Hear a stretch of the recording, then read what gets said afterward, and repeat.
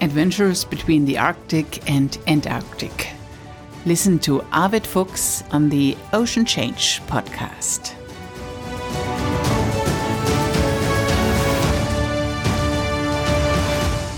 Welcome to this podcast episode. This is Bärbel. And this is Arved. Hi, everybody. Hi, Arved. How are you?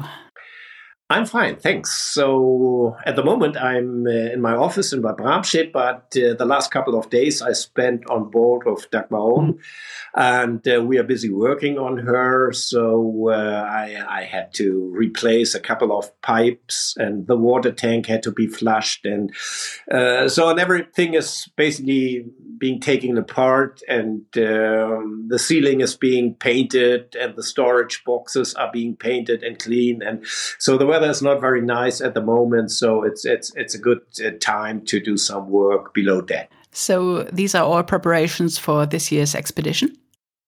Yeah, it's general maintenance, basically. The boat has been gone for nearly 2 years. She hasn't been in the shipyard for nearly 2 years.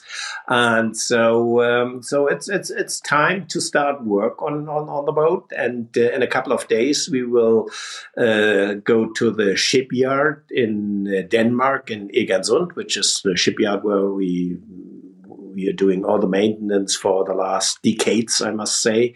They are very experienced shipwrights, and they will put to work and do some structural work on the boat. And in the meantime, we will do some painting, varnishing, and mechanical work on the machinery. And well, it's literally taking the boat apart and put everything back again. And check everything out, and that's springtime is usually the time where we go to work. Do you already know when you start your expedition this year and where you're heading? Well, we'll start sailing probably in the second part of May, and so we have to put the sails back up again and then get everything in sea-shape condition. And the expedition itself will start in late June. I'm not sure which date, and we will stay for a while in the Baltic Sea and then head up north to the northern tip of Denmark and on to Norway, and then probably head over to the Hebrides and Scotland and Irish Sea. And so I'm still working on the routing for the summer. Okay, let's continue talking about your first expedition with Dagmar when you circumnavigated the North Pole. In preparation for this interview, I always read your books, Arved, and it is amazing what you experienced and what dangerous situations you got into with Dagmar. Today, let's focus on the Northwest Passage, and there especially on the ice pressings you got into right in front of the Beirut Strait in August 1993. You were trapped in the ice. Do you remember? Oh, yes, I do. So this is something you will never forget, as a matter of fact, because that's a very serious situation we were in. That was, as you mentioned, way back in 93, and at that time you wouldn't get all this sophisticated information you will get nowadays via satellite. And so the only source of information was the so-called weather fax. And so every couple of days you would receive a weather fax with an ice chart. But when you received it, it was already a couple of days old. So, and the ice situation might change in between a couple of hours. So you just started out as the old explorers did. You just looked at the ice and made a decision whether you could proceed or whether you had to turn back or wait or whatever.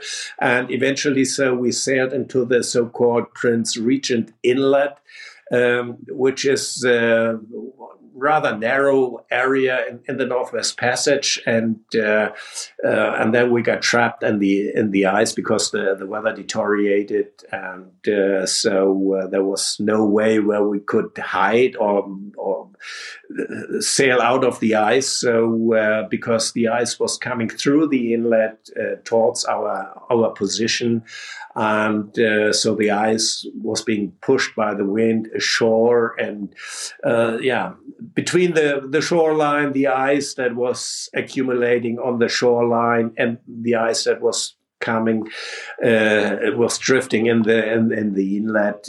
Just in between these ice flows, we were stuck, and the ice pressure was building up considerably. So it was a very serious situation. How does it sound when the ice pressings start? Well, it's funny. So in a certain way, it's funny, I must say. So because it starts like a humming noise, and so it's not very loud in the beginning. It's a humming sound that's building up in the ice, and all of a sudden, so when the ice gives way for the ice is pressing, so it's like an earthquake, and then it starts getting noisy. But the noise is one thing, but looking at the ice, when the big 2-meter thick ice floes are being pushed upwards, and it's like an earthquake, really, at sea. And so you're sitting there in the middle of these ice floes, and you can't be sure if the boat will survive these kind of ice pressures, because it's very, very strong pressure that's building up, and and that was the situation we were in. Could you do anything to help Dagmar? Well, in the beginning, you can't do anything, because it was also in the middle of the night. It was pitch black, and the wind was howling, and the situation seemed to be pretty desperate in the beginning. You could hear the boat groan because the timber structure was trying to keep up with the ice pressure and the pressure that was building up around the hull. And the boat was eventually slowly lifting out of the ice, but you get the feeling that the boat is a living organism, really. So, and you feel with the boat, and you know if the boat is gone, you're going to be in deep trouble. And so it's good to know that the boat builders did a marvelous job, and the boat was strong, but still, also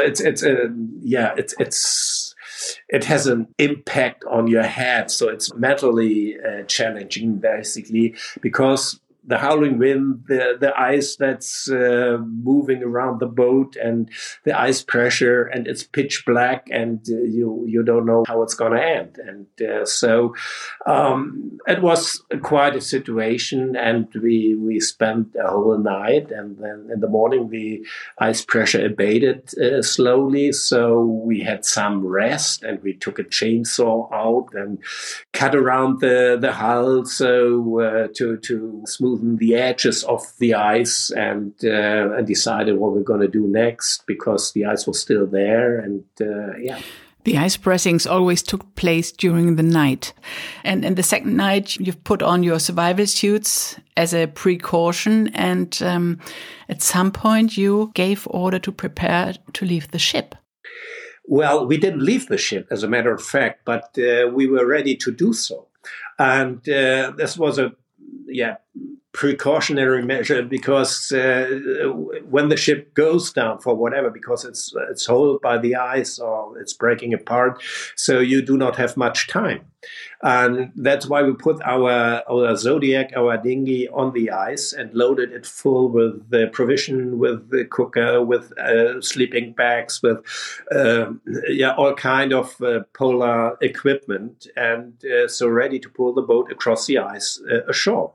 And we were also ready to inflate the life raft in case the boat goes down, so that we would have some extra shelter. And we, everybody was wearing survival suits, of course. And in the meantime, the ice pressure was building up in the second night, even more than the first night. And the rudder mechanic broke and was bent, and so it was a very serious situation. And we were ready to leave the boat, but we never did so. This all happened in 1993, long before everyone had internet access everywhere and all the time. Did you have contact with the Coast Guard? Yes, we did have contact with the Coast Guards, and that was basically part of the deal. So we informed them before we entered the Northwest Passage, and they asked us to send position reports, and whenever we run into some trouble, to give them the information as soon as possible, and that's what we did. So at that time, you didn't have satellite communication; it was the good old HF radio which we used, and we contacted an icebreaker called the Arved Fuchs at that time, and they were just going through the passage in some areas, and they knew where we were, but they said they can't get to our position because the ice was too strong, and even though it was an icebreaker, they couldn't get through the ice. But they knew where we were, and it felt just good to talk to some professionals, and that they knew where we were, and so they were quite helpful, but they couldn't get to us. But they visited you with a helicopter? Yeah, that was the next day when the sun came out again, when the wind abated, and so the weather improved considerably. We were still stuck in the ice, but it was not dangerous anymore for the moment, at least. And so they sent a helicopter, and I remember this. So it's a red helicopter, a red chopper that landed on the ice just beside the boat, and then the officers came out with a big cardboard box full of veggies and fruits and other goodies, and they said, well, just to give you some goodies, so enjoy, and they just left it on board, which was just so generous in this situation. And they also invited me for a helicopter flight, and I just went into the chopper. And so they gave me a tour around the area where we were to have a good look on the ice. And we could see that the ice somehow started to drift apart so that the pressure was abating. And hopefully it would clear out the sound in a couple of days or so. Then they brought me back to the boat and said, good luck, and we'll keep in touch, and maybe we will see us later in the passage. And that's the way it is in the Northwest Passage. But it just felt so good to have these guys on our side. And it really came as they said. You came free. The Dagmar On came free one of the next days. Yeah, it's amazing. As fast as the ice pressure can build up, as fast can the ice moves out again. And so the pressure relieves and the ice moves out in a different direction. And all of a sudden, the Dagmar was floating again. And close by, there was an inlet called Hazard Inlet, and which is very shallow, as a matter of fact. But we managed to get into this inlet, and we dropped anchor and stayed there for a couple of days to do some repairs on the rudder, which was bent and broken, and we welded and tuned everything until it was fit again. And we waited until the whole sound has cleared from the ice, and then we started sailing again. So it was just also important for us to get some rest, not only physically but also mentally. Find some rest and do some work on the boat. And then we decided, okay, so we tried again, maybe a different route, but we didn't want to give up the plan to proceed through the passage. So we just took some rest, and then we proceeded. So it was just the damage on the rudder, or did Dagmar have more damages? No, it was basically the damage on the rudder, which was pretty serious because you need the mechanism of it. We had a welding machine on board, and we could handle it, and the spare parts that were necessary. So we were able to repair, to do the job, and then the boat was fit again.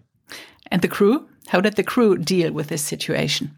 Well, I think the days in Hazard Inlet were quite important because we would just go out hiking and see the area and climb some mountains. And so that helped to compensate the situation we were in. And then basically everybody was fit again and willing to proceed. So there was nobody on board who said, well, it's too dangerous, so we just turned back. Not one person. Is this something you expected when you planned to sail the Northwest Passage? Well, you have to be realistic when you plan such an expedition. And I grew up with all the reports and books about the Franklin expedition, about Amundsen and whoever was there.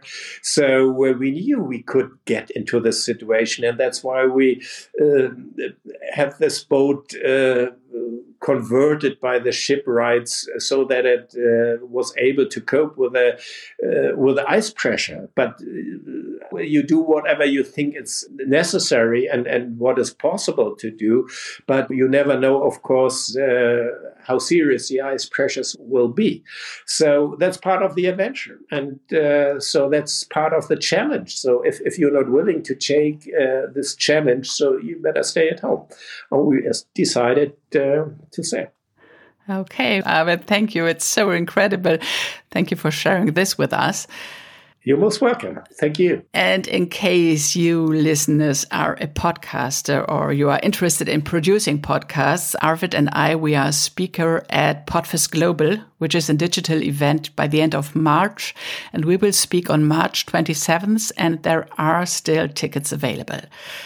And if you don't want to miss the next episode of this podcast with Captain Arved, please subscribe to this podcast so you won't miss the new episode. And thanks for a quick review on Apple Podcasts or Spotify. Arved, I look forward to talking to you again. Will do so. So do I. Bye-bye. Yes.